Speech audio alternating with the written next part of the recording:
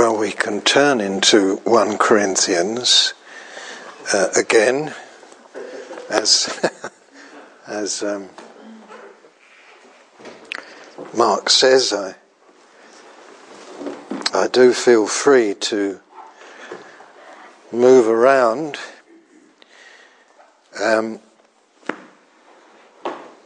If I recall it properly,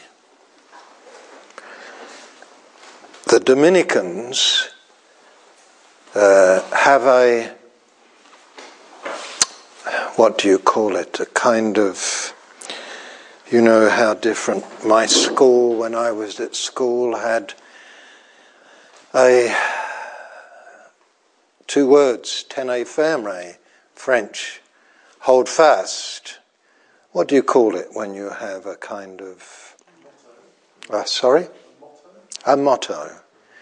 That's right. And the Dominicans have a motto, if I recall it from long ago, contemplare et contemplata alice tradere,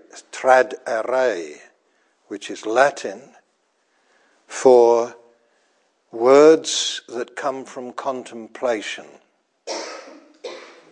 Words that come from contemplation. Dominic, of course, and the Dominicans resisted or turned away from, say, what became Trappists. You understand that many of the monastic orders in their beginnings were reformatory movements in the context of a dead church. You may not have realized that. But for instance, Bernard of Clairvaux, that was reformatory in France, where many, the church in general was dead, and there were those who were hungry for God. And the Trappists and the Cistercians, they were a silent order. Much contemplation. In fact, one of the reasons we have a Bible, of course, is because these monks, many of them, spent a lot of time, sometimes very beautifully, writing and copying the Bible. You've heard of, people in France, in Ireland, the monks in Ireland. You may have heard of the Book of Kells, and some very, very beautiful things. But the Dominicans, Dominic was about the same time as Francis of Assisi. And Francis of Assisi was a man upon whom the Lord came. And it was a time of refreshing for multitudes, actually. And the form in those days was that people joined their orders, and what was the lady? Claire was her name. So there was an order for ladies as well. But Dominic didn't want simply to be contemplative. So he felt the burden to preach. So the monks went out, the friars, weren't they? And they went out into the villages to preach. And so there the principle was words from contemplation, words that come out from the quiet place. And their lives, of course, were very strictly registered. And you may not realize that, in fact, I think many of us don't realize that in the context of the 16th century, late 15th, early 16th century in Europe, there was this beginnings of a stirring that focused around bringing the Bible into the vernacular so that the ploughboy could read the scriptures. Who said that? Do you remember? Sorry? That's right, Tyndale. And who else was there who preceded Tyndale? But anyway, I'm not here to give a sort of potted church history. But one of the results of all this, in what we call the Reformation, has been, in a way, the replacement of the quiet life before God and contemplation and being before him, and in the stillness, a replacement by simple Bible in the middle. And Bible, Bible, Bible. Believe the right things. Believe the right things. Believe the right things. Get your doctrine straight. And so on, and you'll be okay. And so one of the things that especially evangelicals have departed from and have been very afraid of is quietness and stillness and silence. I'd much prefer to go into an Anglican church, generally, than go into a meeting where there's canned music in the background or the band playing. I'd rather go in to the atmosphere of stillness, because the true words of God come from the quiet place, from silence. You only have to open your Bible and discover that everything begins in silence. And the Spirit of God brooded over the face of the waters. And it was still and it was silent, though the Spirit was brooding and vibrating, waiting, expecting, waiting for what? And of course we know God said, "Let there be light." Light be, as it is in the original. Light be. And there was light. Generally speaking, what we've had in society and churches is noise. Noise to noise, noise to noise, noise to noise, not words that come from silence. And if you really hear God, you will discover that God will lead you to silence. So it comes from silence, and it goes to silence. It leads you to the only thing you can do is be still and know that He is God.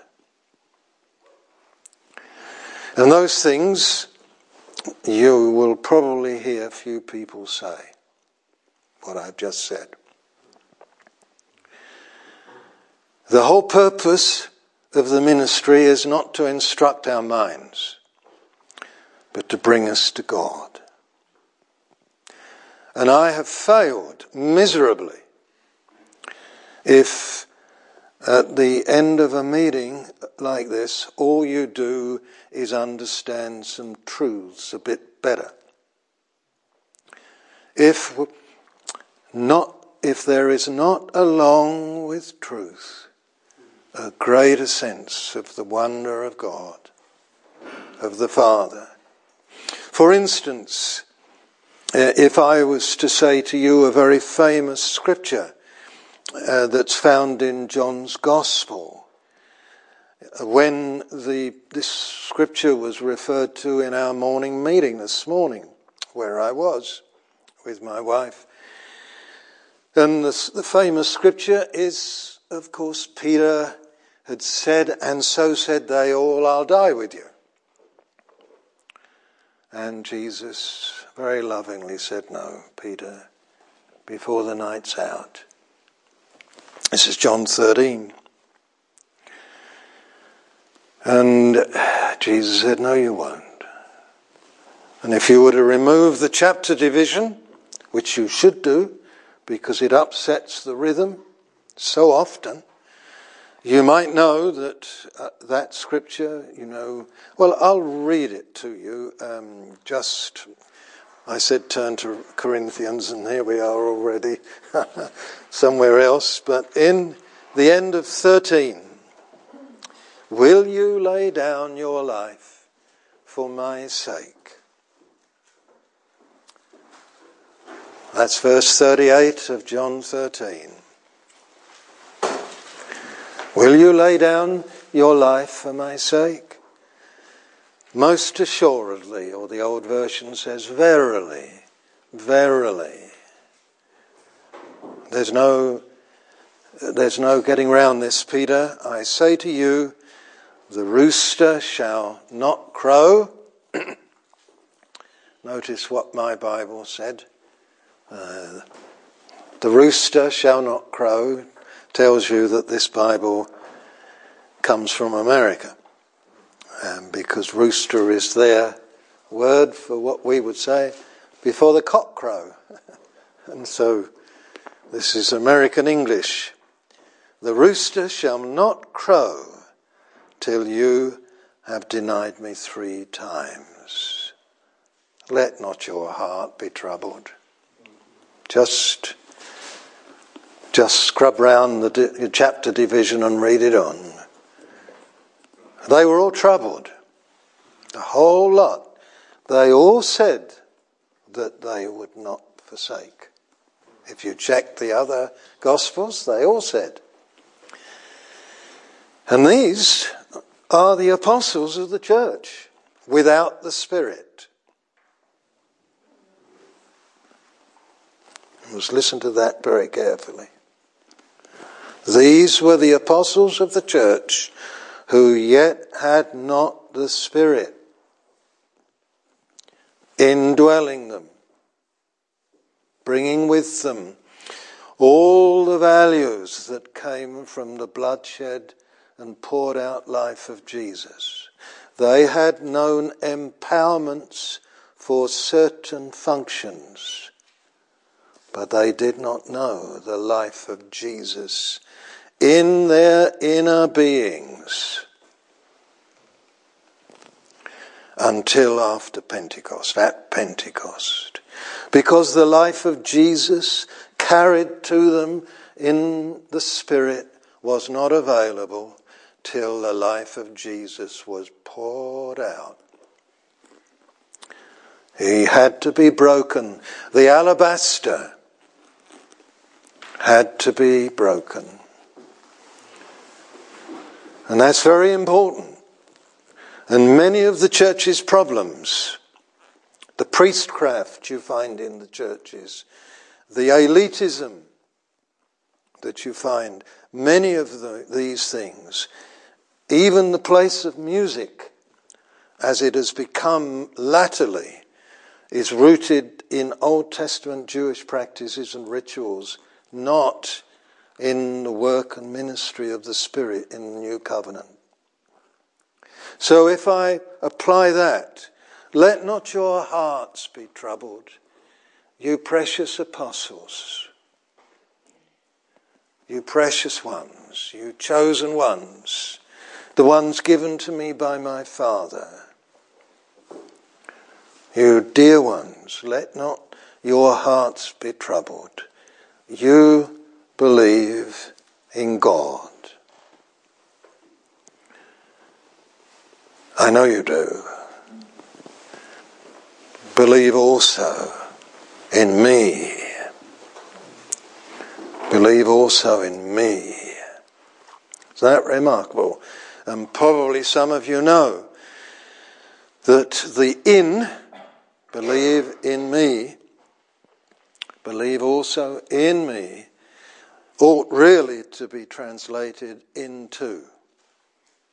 Prepositions in the Greek have elements that are to do with movement, through and into and in and upon and under. It's all to do with position and movement and from. And this one is, you believe in God, believe also into me. Out of yourself, out of your religion, out of your sin, out of it, believe into me. The implications of that are profound. You know, they're profound. It's like the Lord Jesus, you remember, came preaching the kingdom. And he said, the Father, he said, the kingdom's at hand. And you'll never get into it unless you're a little child. Don't think of geography. Don't think in terms of... And the same thing is true here. Don't think of geography. In my Father's house, are many dwelling places. Don't think geography. Don't think location. Don't think heaven. In my Father's house are many mansions. If it were not so, I would have told you. I go to prepare a place for you. And if I go and prepare a place for you, I will come again and receive you to myself, that where I am, there you may be also. Don't think geography. Don't think heaven. Where was Jesus? Where was Jesus at that point? Where was he in his heart? Where was he in his mind? Where was he? Where was all his affections? Where was he dwelling? That's what you must think about. That where I am, where do all your problems spring from? My problems spring from, because I do not dwell where Jesus dwelt and dwells still. Because we dwell in our own minds, we dwell in the society in which we live too much. We're dominated by changing fortunes, governments, and I don't know what. Jesus dwelt somewhere deeper. Hallelujah. And where I am, there you may dwell also. I've got to go away so that I can bring you there. That through me you can come. And then he expands it in 14, 15 and 16 and prays for it in 17 of this gospel, where he talks about, I've got to go away, otherwise the Spirit can't come. And when the Spirit comes, I'll come and my Father will come and you'll be in me and I'll be in you, and that's where you'll be living. Hallelujah. Hallelujah. And that's when you'll have the peace that he talks about at the end of 14. It's very wonderful when you begin to realize these things.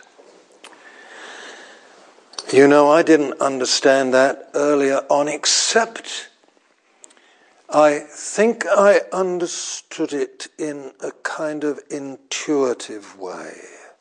Oh, God. There must be more than heaven.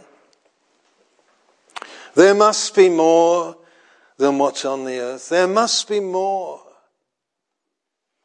There must be more. Oh God, from you I came, to you I must go. To know you, this is everything. My daughter sitting there, I think she sometimes sings a song that was written by a friend of ours in Canada. To know you, this is everything. To enter wholly through. To know you, this is everything. And you may wonder, what's all that got to do with 1 Corinthians? Well, if you go into the 15th chapter, you'll find that Paul has something to say to these precious people in Corinth. He says in verse 33 of the 15th chapter of 1 Corinthians, "Do not be deceived. Evil company corrupts good habits. Awake to righteousness and do not sin. For some do not have the knowledge of God." I speak this to your shame. What's he saying? Most of your problems, Corinthian church, are rooted in the fact that you don't know God. How about that? How about that? You don't know God. God requires time. You want to know what God is like? Look long and hard at Jesus. That's why you've got 4 Gospels. Peter down there shared a little word this morning, just from 1 chapter in the Gospel of Luke, and read a few verses and made a few comments. I couldn't help thinking I could have got up and preached straight away after him. There's nothing better than contemplating Jesus. It requires time, but it requires the Spirit. That's why Jesus wants to immerse us in the Spirit. I use that word instead of baptize. Immerse us, just to give another thing. And that word baptism in the Spirit, and you must remember that John Baptist, he in his preaching, he was a Baptist, wasn't he? In the element of water. There comes one after me who's greater than I, whose shoes I'm not worthy to take off, and he shall baptize you in the Holy Spirit and fire. And his winnowing fan is in his hand, and he shall be on his threshing floor. He shall baptize you with the Holy Spirit. So if the word baptize offends you, let me just mention this to you, that in the days of that was first spoken, baptism, one of the uses for the word baptism was used in the process of dyeing cloth. Enough said. I can remember my mother when my white shirts, my school shirts, got all that grubby, Tide was in, but dirt was not out. And did you remember that? That dates me, doesn't it? Tide in. Do you remember that advertisement? And Tide was a kind of, detergent. So tide's in, dirt's out. But anyway, funny what things come back to your mind. But I remember my mother getting the grubby old white shirts with grubby collars, in the 50s, in the 1950s. And she would buy some very pale blue dye or something. It was in a block. And she would sort of melt this block in, I think it must have been hot water.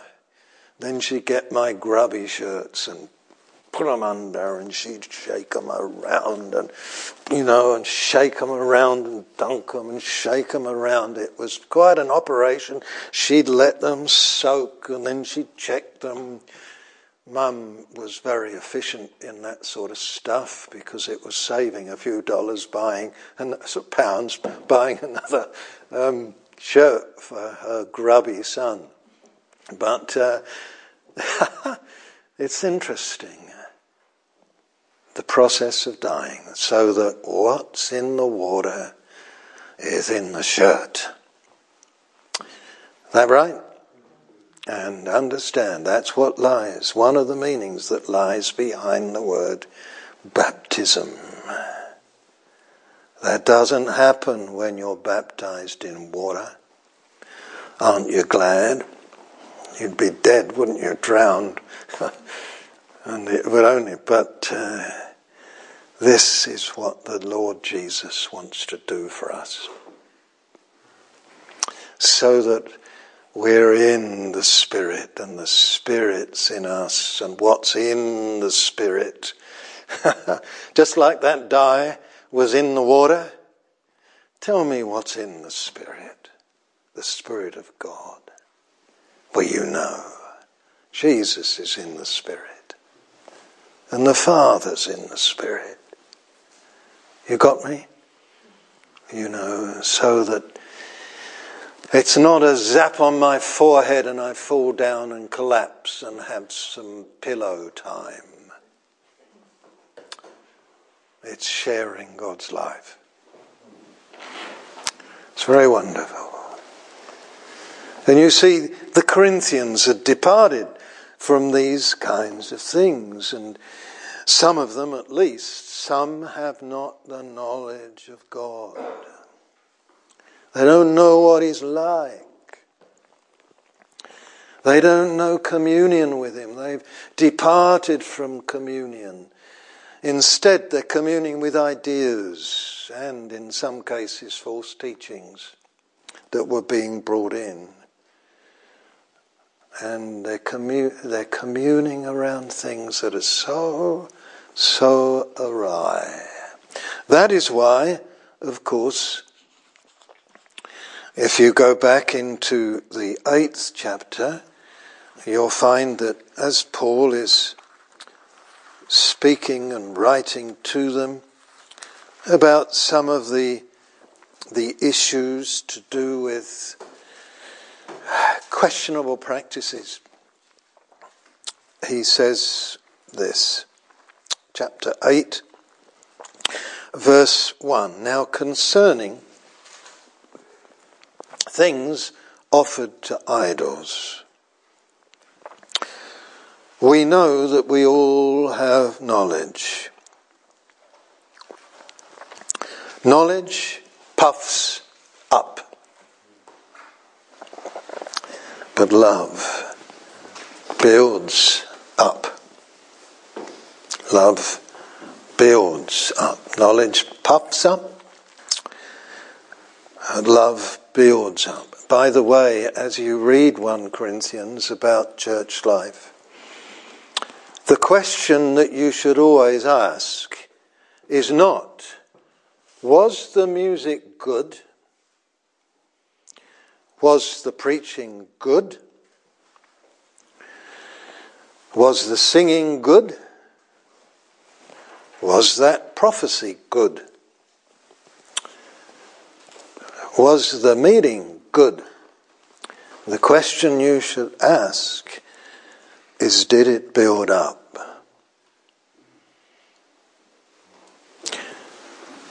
Did it build you up in your inner life in God? Not did it inform your mind, did it build you up? Did it build up faith and love and hope? Did it build up? That's the Corinthian letter. The word, of course, is edify. Edify. Did it build up?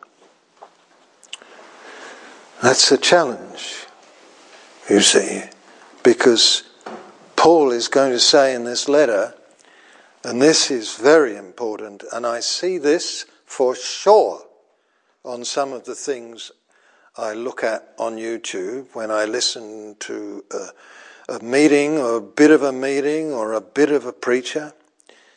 Paul says in this letter, your meetings do you more harm than good.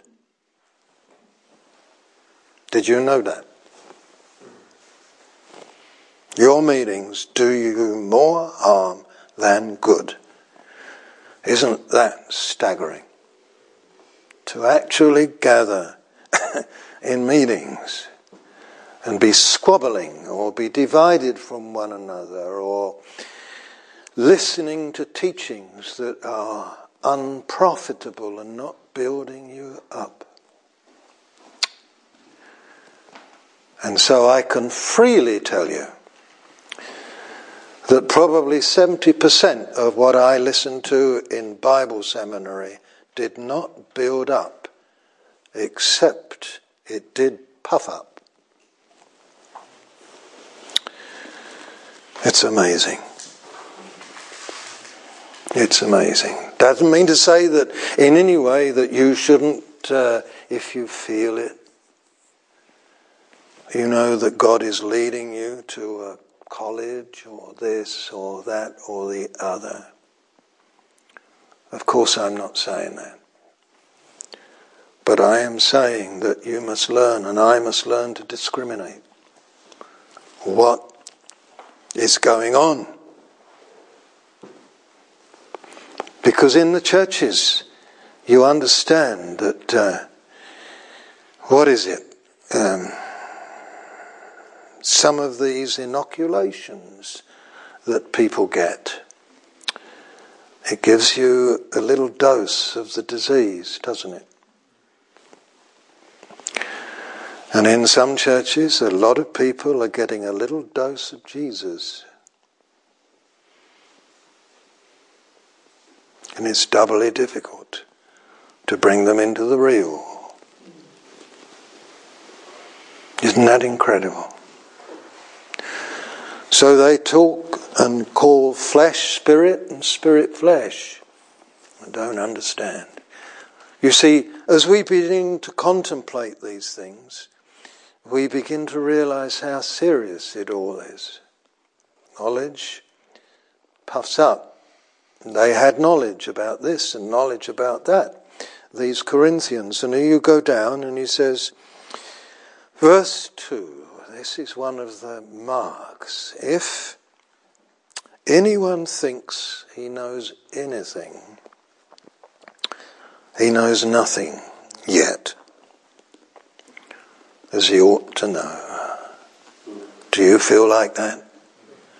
I would say that after sitting an hour or two this afternoon, again with the Lord, 2 or 3 hours, just thinking about this evening and thinking, you know, that's where I end up. Oh Lord, I don't know anything. Often I feel it. More and more so as I go along. Oh Lord, you're more wonderful than words. I don't know anything. I don't know. I don't know you as I ought to know. I don't know your mercies as deeply as I ought to know them.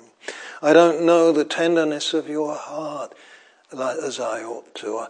I don't know the preciousness of a soul as I ought to.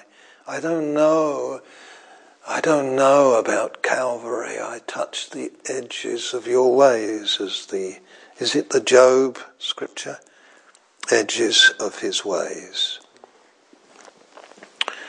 So one of the marks for us, of course, which was not a mark of the Corinthians, sadly.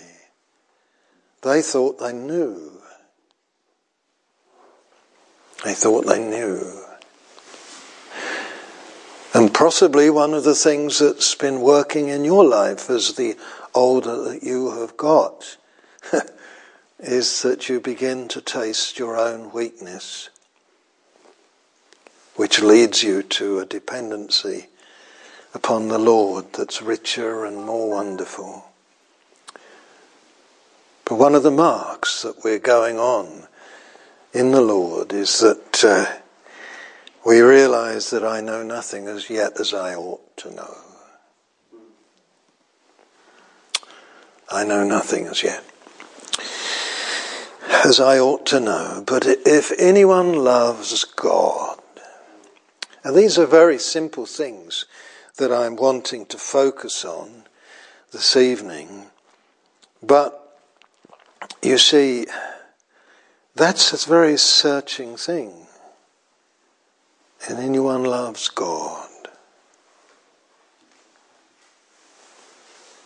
Late at night, sometimes in the middle of the night, on my Kindle, in the dark, if I wake up, sometimes I pull out on my Kindle St. John of the Cross, who wrote some poems, lots of them in fact.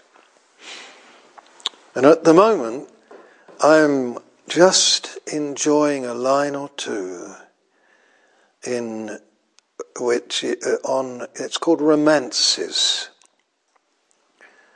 Romances.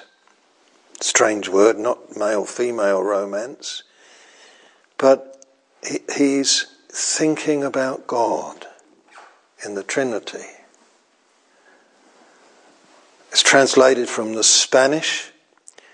And, you know, it's all based on, and the Word was made flesh and dwelt among us, and we beheld his glory. And, you know, 2 lines of that, and it's tremendous. And in one of the lines, or 2 of the lines, he says something like this, you know, the Father and the Son are talking about love and about, you know, how the Son loves the Father and the Father loves the Son, and their eternal life together of love, and their love flows in the spirit of love. And these are things that I've thought much about for decades. But to see them put into words by a man of great gift.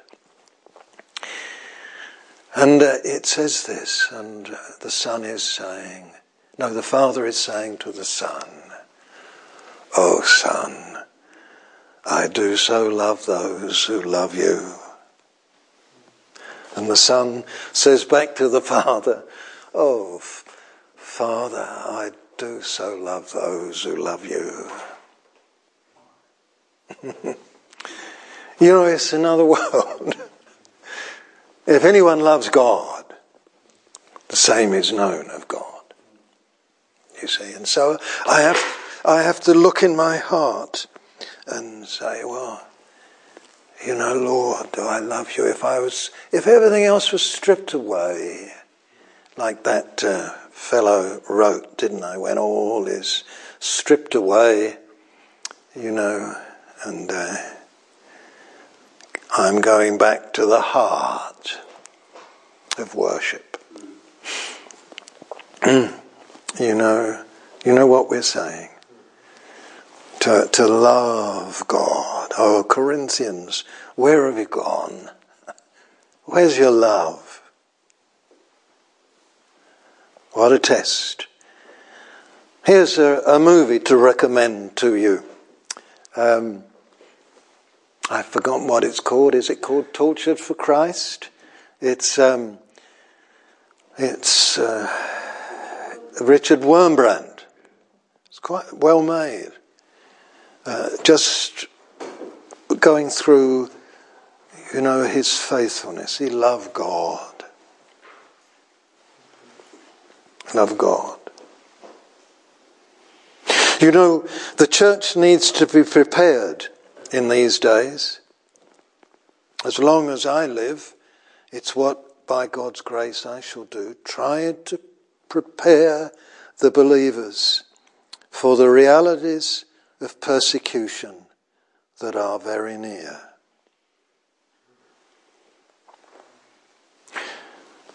Because it is. There are days coming where the Lord's people are going to be sifted, just as they were in China and are still, just as they were in Russia. I often preach in Slavic Russian churches in the United States. I'm interpreted into Russian. And I know a number of the people and churches over there, and some of the oldies. Their sons and daughters moved to the United States, migrated, and in time the old parents came. And they try and settle down in carnal the United States and the carnal churches. And I know men who've gone back, and women, and they've gone back to Russia. They can't stand it. The superficial. They go back. Men who've known persecution. I've listened to some of them speak. I've asked them to speak. I've asked them to, before I preach, will you speak to us for 20 minutes? Just tell us about what you went through. Same thing in China. Same thing in Myanmar when it was called Burma, when I used to go there. And it's coming. And we need to be prepared. There was a Czech Roman Catholic priest who was a communist and became a Christian. Actually, he was a Slovak. And God really got hold of him. And during the reign of Hitler, Nazism, you remember they went into Czechoslovakia and took it over. And he knew that fascism would be defeated. In his spirit, the Lord showed him. And he knew that the Russians would turn, and that Stalin would turn, that the whole wicked apparatus of communism would come in. And he gave his life till he died to prepare little groups of young people, Christian young people in the churches in Slovakia, to prepare them so they would know how to worship and know how to know the Lord and go on with the Lord when the inevitable persecution came. It's an amazing thing. It's an amazing thing. You see, what comes under test in those days is your love for God, your love for Jesus. Do I love him? Is he my all? These are things you discover about yourself when you're in places of loneliness, when you're in places of isolation. And I will tell you what happens to you. You'll be like Oswald Chambers, who used to love to go out into the desert in Egypt and just be with God. And you'll be like other men and women who that was their place. You'll be like C.T. Studd when he was first in Africa, and he would have his tent, sleep in his tent, live in his tent, get up early, very early in the morning before light in his tent, and sit with God in his tent in the stillness and the quietness. And then the black people would begin to gather round his tent before dawn rose. They'd come. And when the sun was up, he'd come out of the tent and he would deliver to them what the Lord had delivered to him in the quietness. You know, the presence of God was so real to him. He loved God, you know. And so from many places, you know, the testimonies come. And, you know, if anyone loves God, that one is known by him. The word known, you all know what know means. It's not something to do primarily with the intellect. It's to do with intimacy. You probably know that in the Bible. You remember the first time that the word know is found in the Bible? Can you remember the first time K-N-O-W is recorded in Scripture? And Adam knew his wife, and she conceived. To do with intimacy. It's to do with intimacy, primarily. And the Lord says, I want to know you. And I think that you'll discover that's one of the great elusive things. Any husband sit here sometimes, sit in his home place with his wife across the mantelpiece or something, and do you have a contemplative moment and say, oh my dear, I hardly know you. What's down there inside you? I want to know you. And do you have that with one another sometimes? You know, God has made us like that. We're made in his image. The Father knows the Son is intimate. The Son is intimate with the Father. The Spirit is the spirit of communion, intimacy. The grace of our Lord Jesus Christ and the love of God and the communion of the Holy Spirit be with you. Tell me, blessed Holy Spirit, who are you communing with? I want your communion. Oh, I am communing with the Father and with the Son.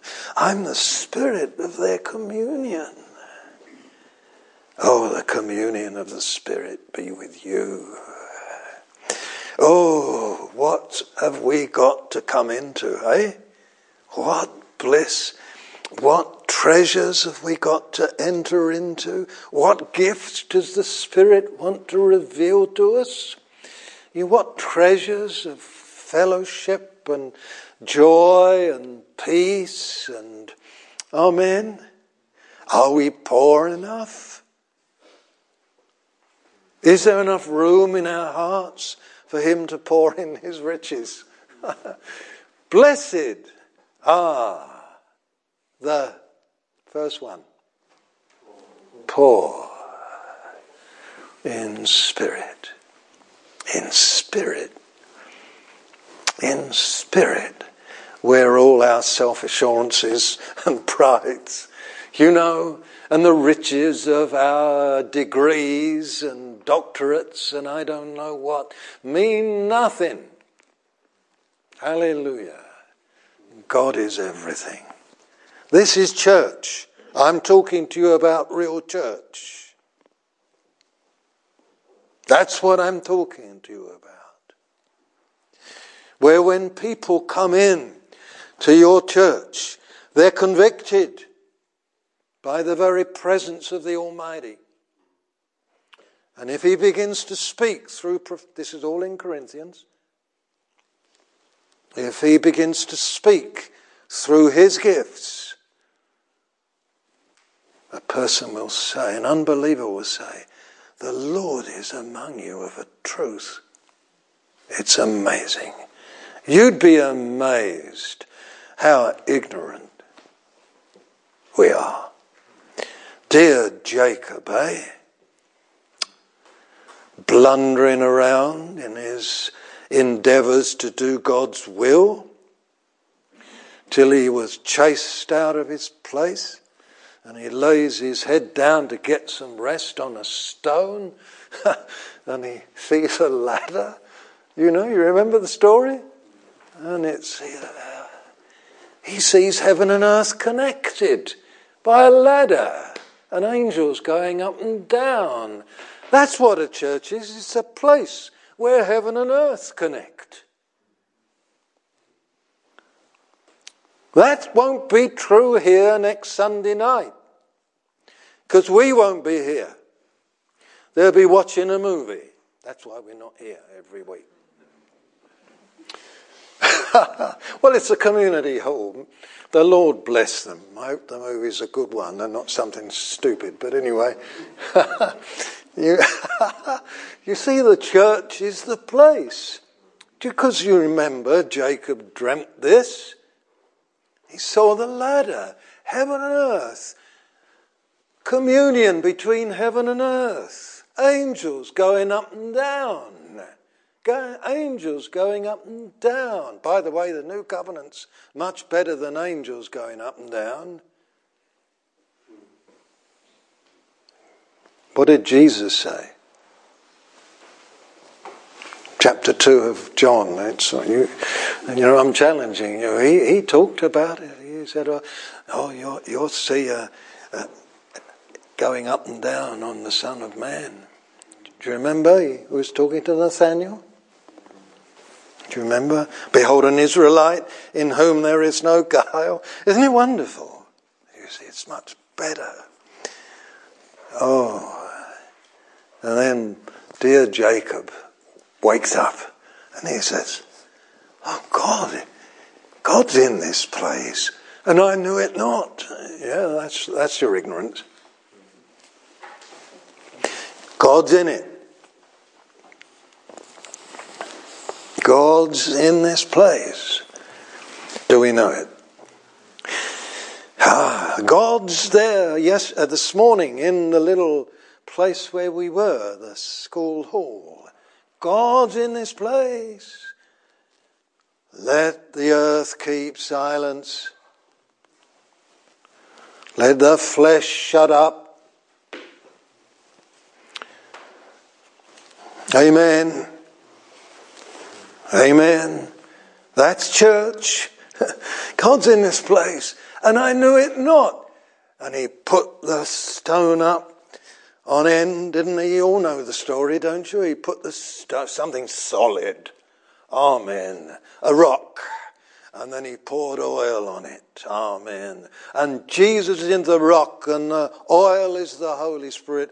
And that's where the church is. And nowhere else. Where the rock is. And where the anointed, blessed presence and work of the Spirit is. That's Bethel. He called it Bethel, didn't he? Which means house of God. Hallelujah.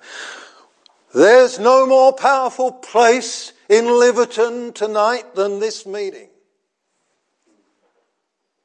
That's the truth. It's the place where heaven and earth meet. And where 2 or 3 can be gathered together in one place in his name, things are done. That's the thing. And the devil's against that. If he can divide, if he can break up, if he can split, if he can preoccupy our minds, if he can turn us away from God, if we can turn us away to our college degrees, to our theology, our doctrines, and this, that, and the other, until they become the thing that we are worshipped, that we are worshipping, we're lost. You see, it's when the church is like that, in God. Hallelujah. Dear old George Fox, eh? Going around. He was a sober boy. He was well known in his little village in Leicestershire as being very sober and holy and I don't know what, and had this intuitive sense of God.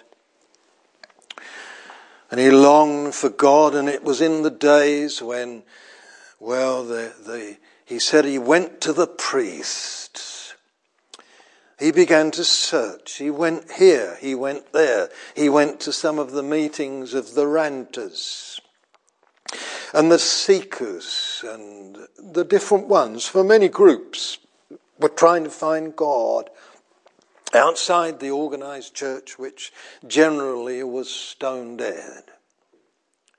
And he went after, and he went to this priest and that priest, and he asked them, well, will you show me, will you tell me, will you lead me to God? My condition is unsatisfied. And he became more and more disillusioned, disheartened. He couldn't find God in the steeple houses, as he called them. And he couldn't find God among the ranters.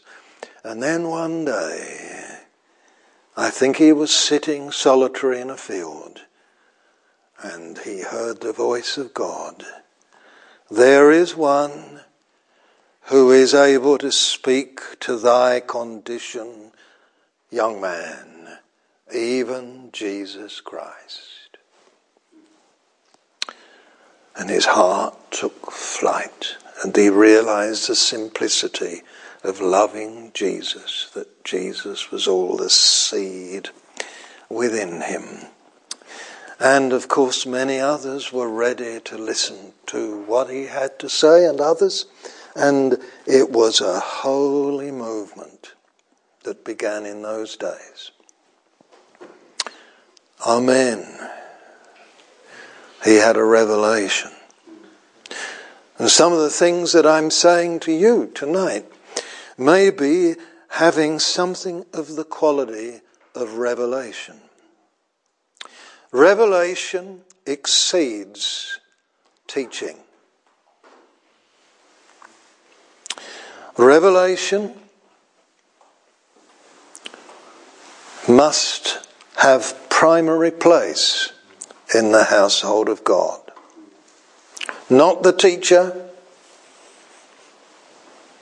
the revelator, the one who God has gifted and revealed to. And that brings me back here to verse 4. Therefore, concerning the eating of things offered to idols, we know that an idol is nothing in the world, and that there is no other God but one. For even if there are so-called gods, whether in heaven or on earth, as there are many gods and many lords, yet for us there is one God, the Father, of whom, there's that little preposition again, of whom, ek, out of whom are all things, and we for him. And one Lord, comma, Jesus Christ, through whom are all things, and through whom we live. However, there is not in everyone that knowledge. Is that knowledge in you? For you there's one God, the Father, and He's the fountain of everything. He's the one that you look to. You see, Jesus is not terminus. Jesus is not terminus. Jesus is the through whom are all things, and through whom we live. Where does He want to bring you? Where does He want to bring me? Where does He want to bring the church? He wants to bring the church into one life, through one baptism, into one body. To us all there's one God and Father of all. There is one hope. Everything is one. And as I said earlier, it is the enemy of souls whose intention is to splinter us off from God, splinter us off from one another, to isolate us, to atomize the church into my gift. All these things were going on in Corinth. My gift. I'm a tongue speaker. And I'm very friendly with my tongue-speaking buddies. They lacked wisdom and they did not understand the preciousness of the value, the comparative value of the different gifts. Prophecy is of much more value than tongues. I'd rather speak 1,000 words with my understanding than 10,000 in tongues. Paul is going to tell us. I'm running ahead because I want to go into detail in some of these studies, if God gives us opportunity, into the working of some of the gifts. Because, you know, the church is not really a church, as it could be a church, if it lacks gifts.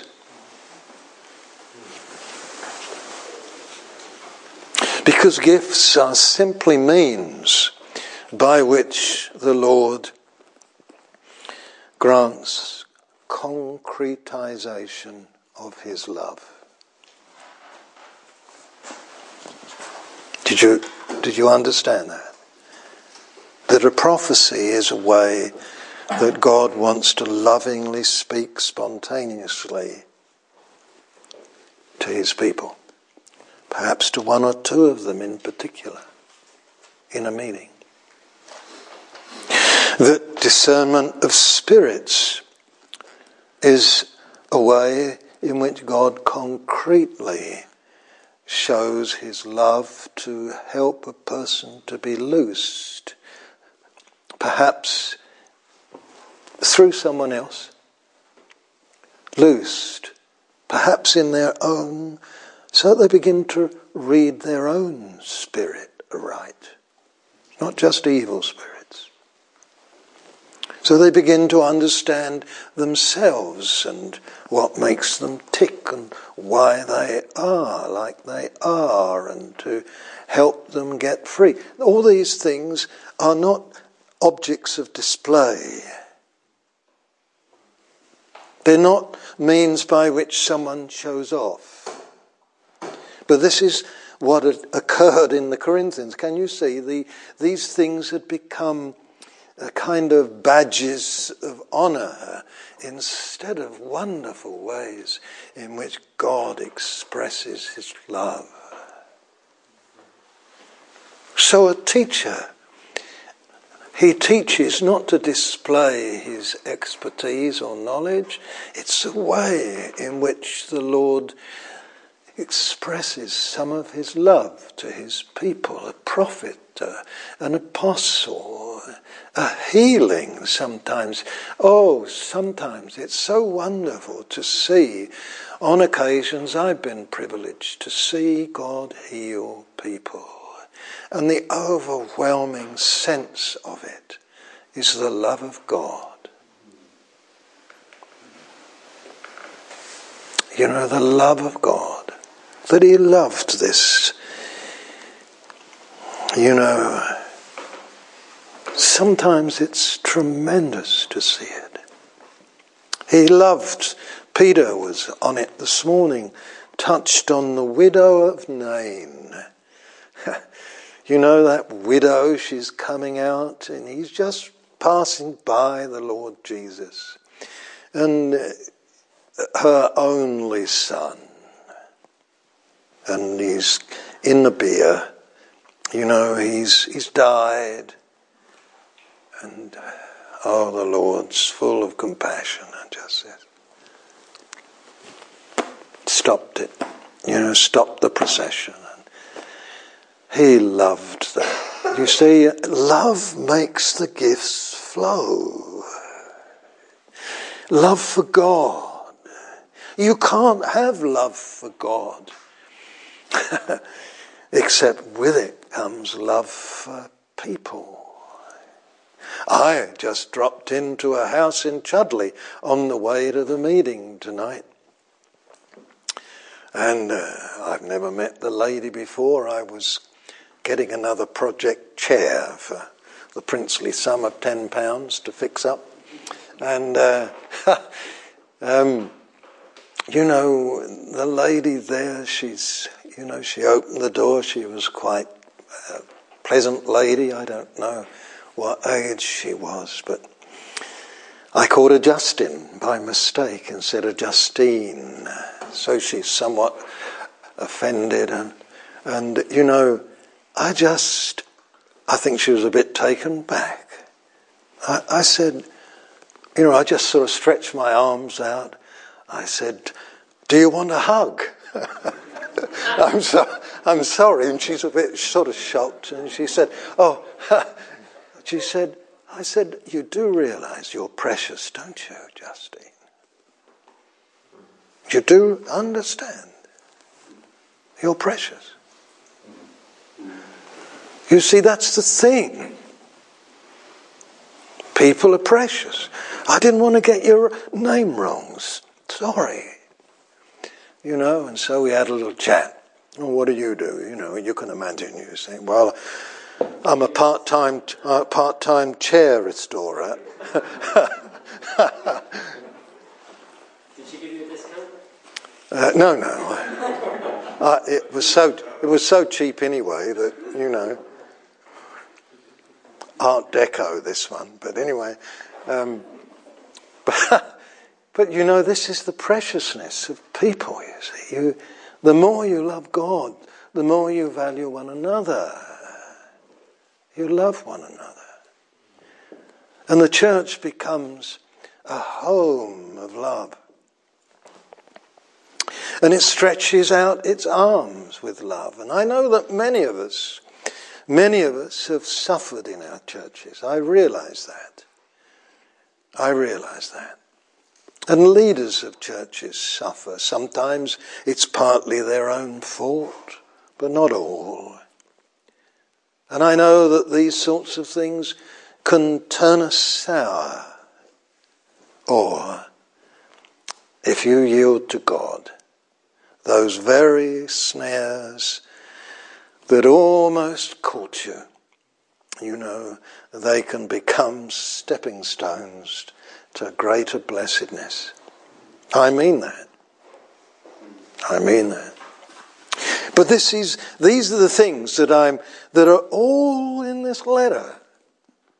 And our responses to these things, I'm just looking at the clock, our responses to these things will discover to us whether we grow up. Whether we grow up. So that if I go back with you into chapter 3 and take you there,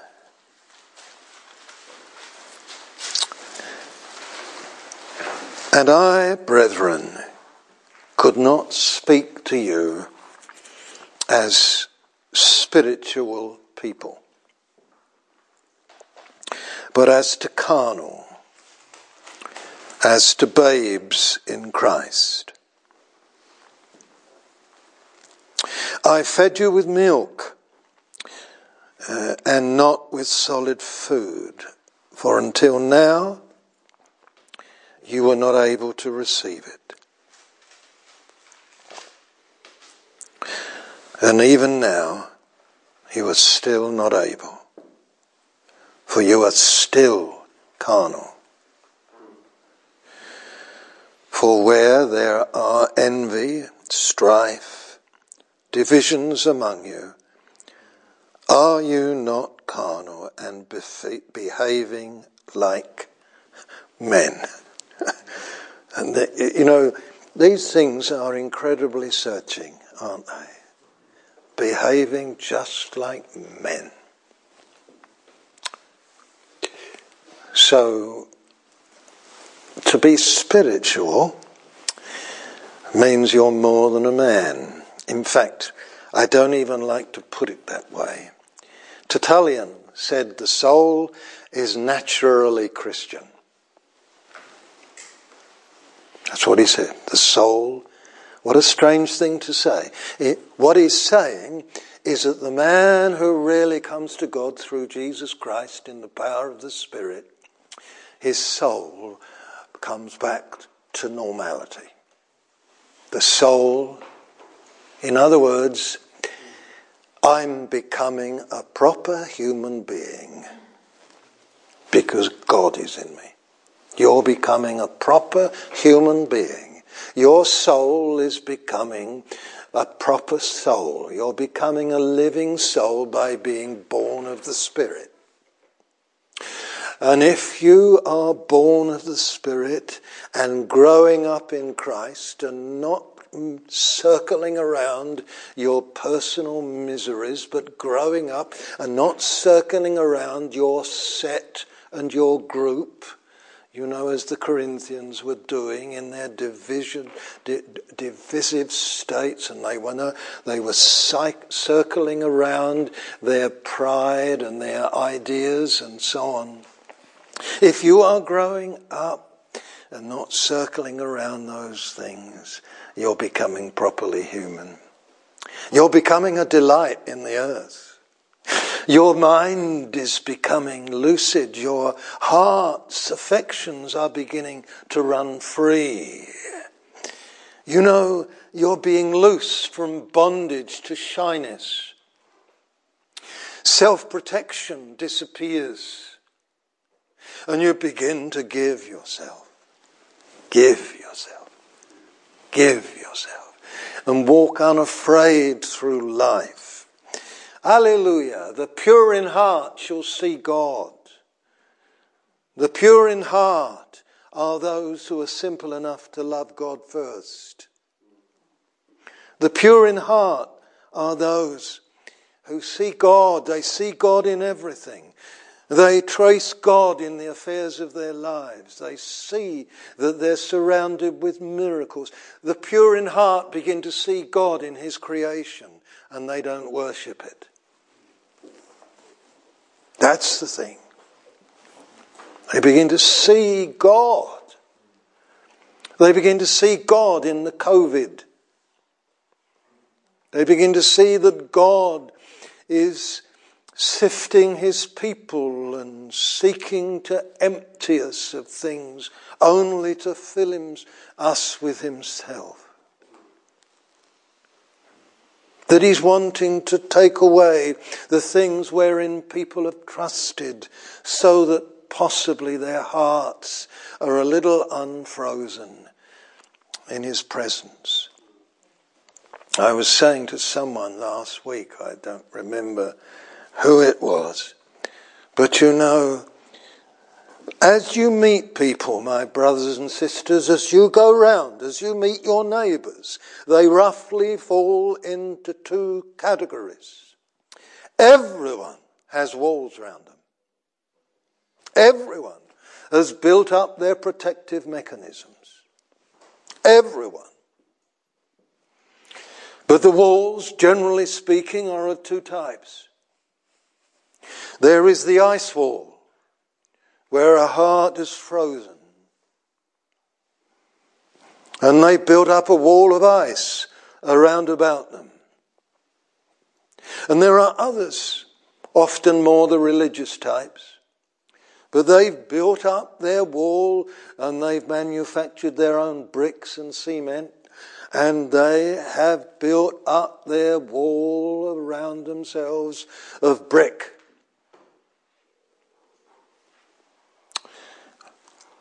And you will find that those who have an ice wall, what God will seek to do with your love, your presence, and your gentle words sometimes, is create that coming of spring. You know, when we lived in Canada, you know, it was staggering to me to see the swift change that would suddenly come.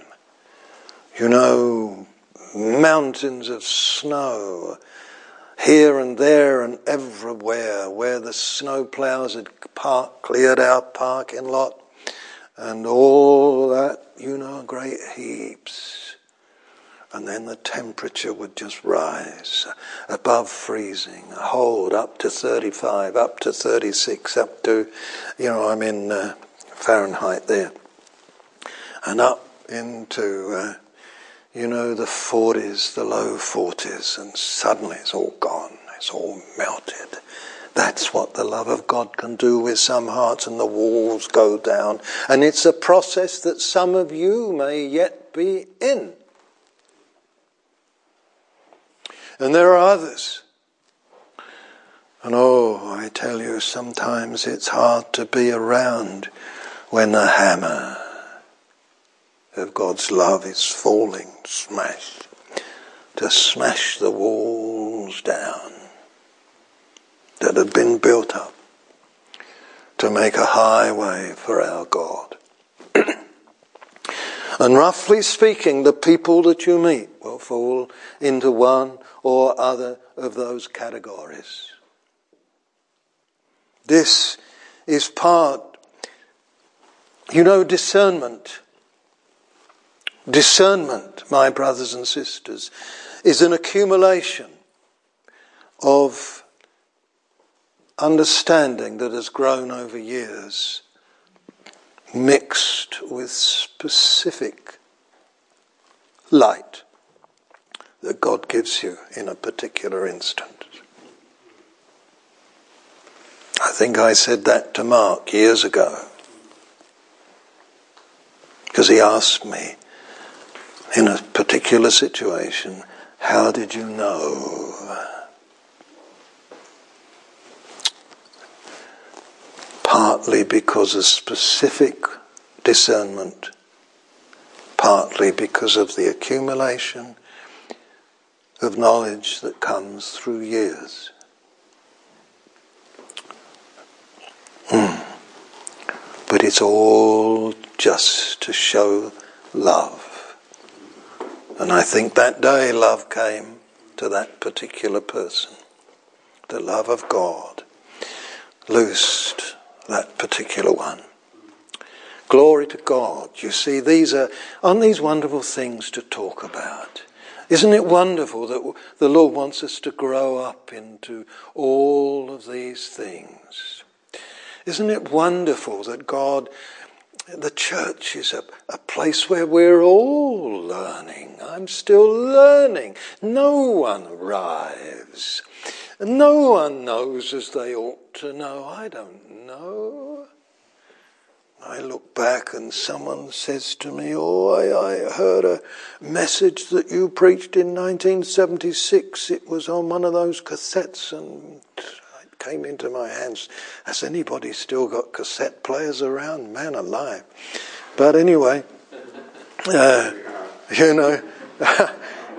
I almost groaned. 1976, whatever was I like then?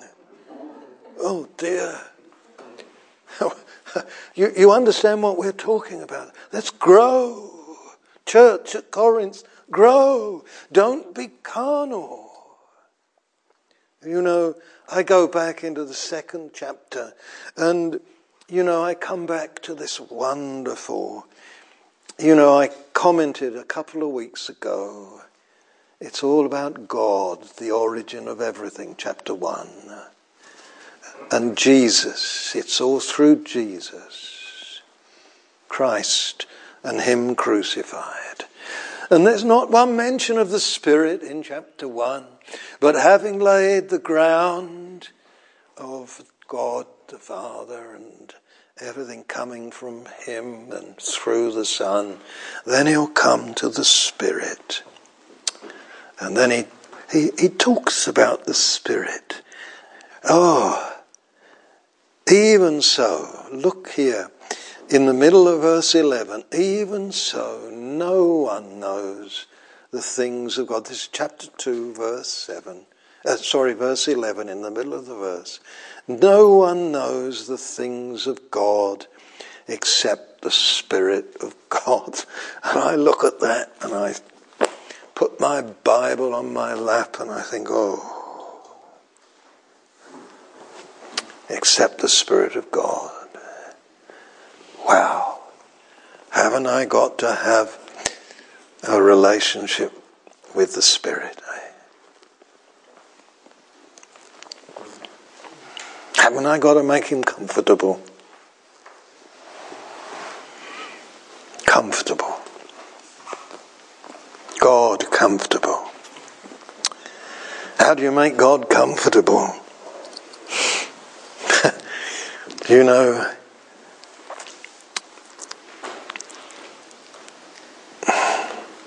Got to give Him time. Got to turn the music off.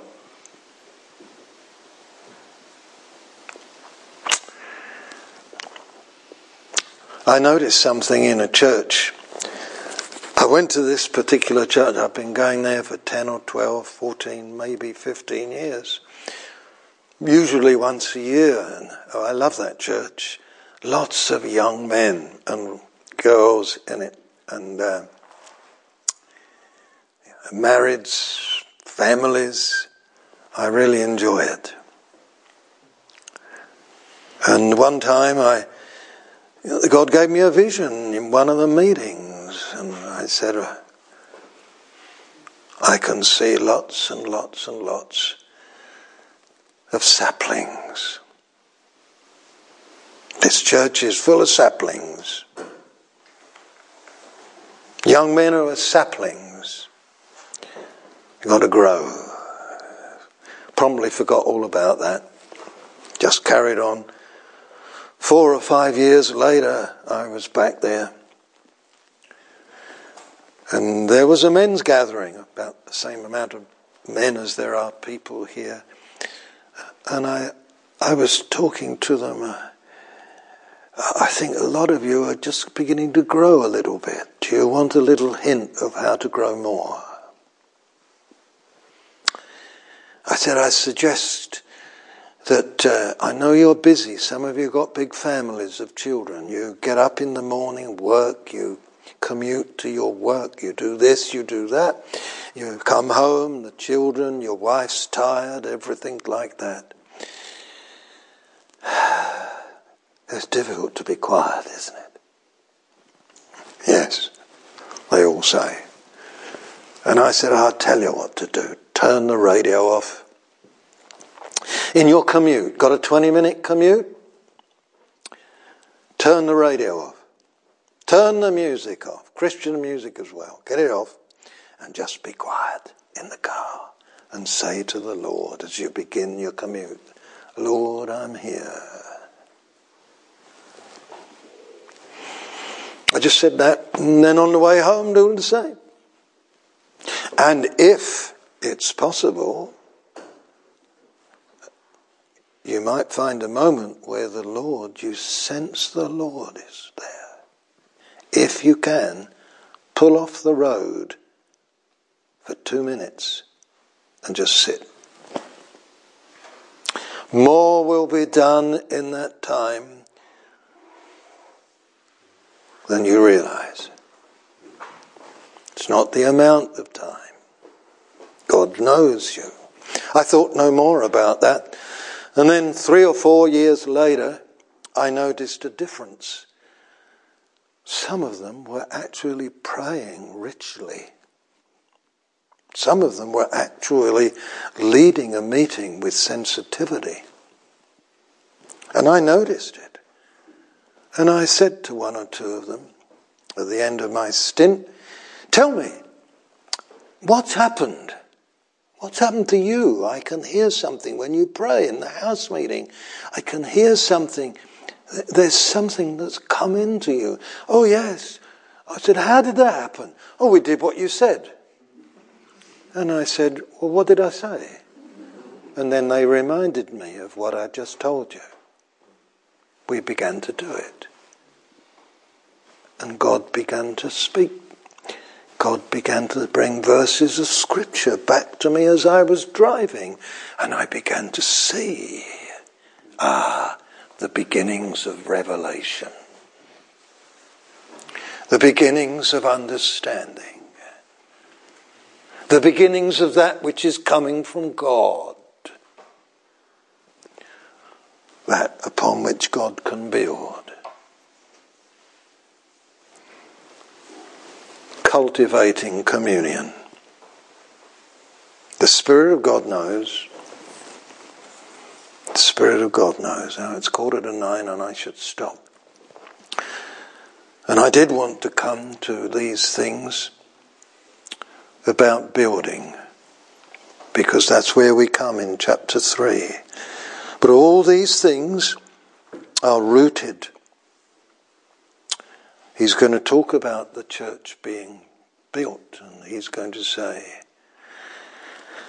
I know what I laid amongst you when I came. Foundation's been laid. Been laid. Now you teachers, you people, you're building on it. But I laid the foundation.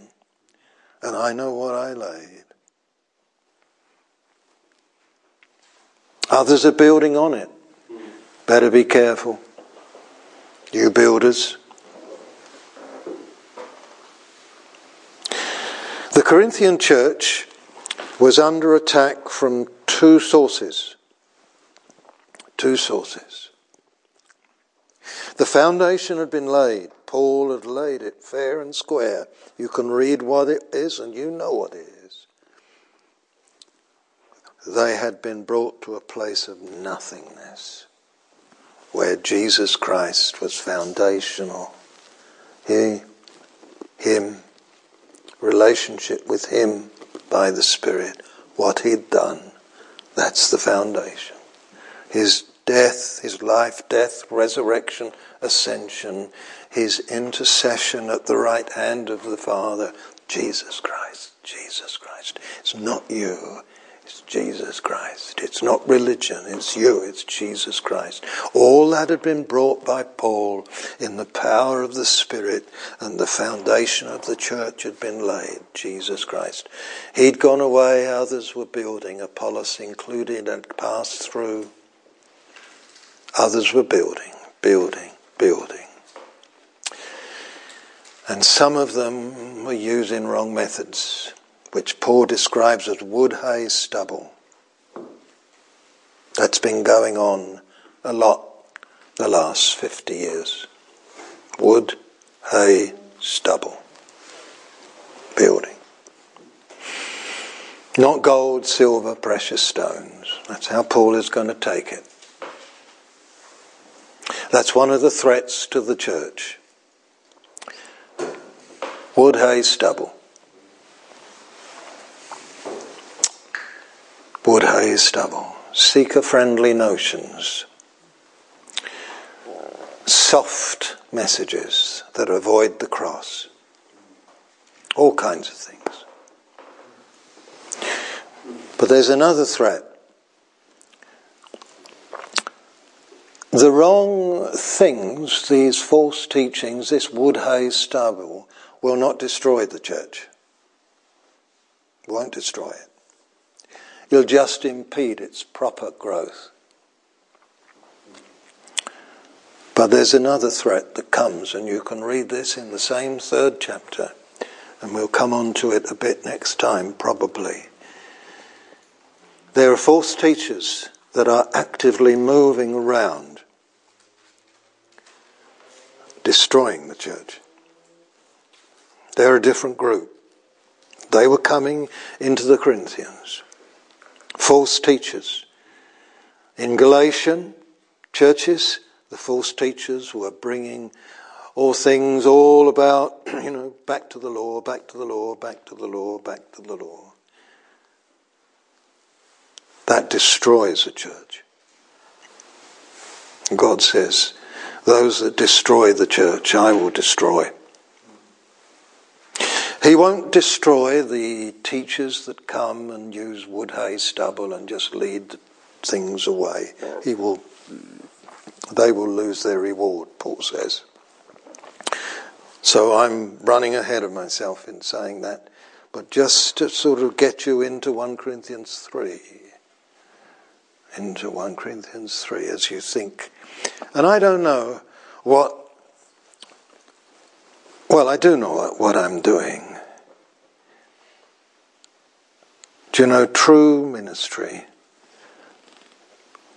should quicken prayer in us. Oh God, your churches, your churches, your churches, your precious people. Everyone can do that, can't you? Every one of you. Oh Lord, God is without favour toward, I think of, all the churches in this area. This is how I think. I don't think, Roman Catholic from us. I don't think, Baptist or this. I don't think like that. Do you think like that? I don't think like that. Oh, your people, Lord. Oh, your people. Your people, myself included. Your people. Some of us, I don't know how many different churches are represented here. Could be 10 different churches here. 10 different groups, couldn't there? I don't know. Oh, your church. So you've got to come right off your critical spirit. You've got to come right off it. You've got to come right off it. You've got to come right off your disappointments and the walls you built up. You've got to let them melt so that the heart of God begins to rise. Oh Lord, your church, your church. Your church. Your precious church. Make her ready. Wonderful. Well, I've said a lot in different kind of ways tonight. I do hope it's helpful to you. I do hope that it will quicken you. Prayer is not first of all words. Prayer is first of all being there. Just there, before him. Just like Jesus is there before the Father. And it says he's interceding. He ever lives to intercede. That doesn't mean to say he's forever saying, oh Esther, Esther, Esther, Esther, Esther, Esther. Or Paul, Paul, Paul, Paul, Father, Paul. We're all there in him. You got that? We're all there in him. Paul's there in him. Bernard's in him. Esther's in him. Put your name there. He's there before the Father, ever speaking for all of us. There, in his being. What was that old hymn writer wrote, didn't he? My name, Augustus Toplady, my name from the palms of his hands, eternity cannot erase. Indelibly, it remains. It's there. It's more than in his hands. We're in his heart. We're his bride. This is what Jesus thinks of you, and you think of that as you're there. Do you have them on your heart? I wrote to someone in Australia today, and I said to them, you and all those people I knew those years ago, you're still right there in my heart. That's it. That's it. Oh, Father, your judge. Oh, Father. Amen. Amen. You're in his heart. That old high priest used to carry that breastplate, didn't he? Isn't it marvellous, the breastplate on his breast? All those names, the precious stones. And on his shoulder, the 2 onyx stones. Amen. Do you know what onyx is? Onyx is a black stone that if you cut into it, it shows white. So can you imagine these black stones with the names on the shoulder, cut in white, bright, against the black. Hallelujah. That's what the church is in God's eyes.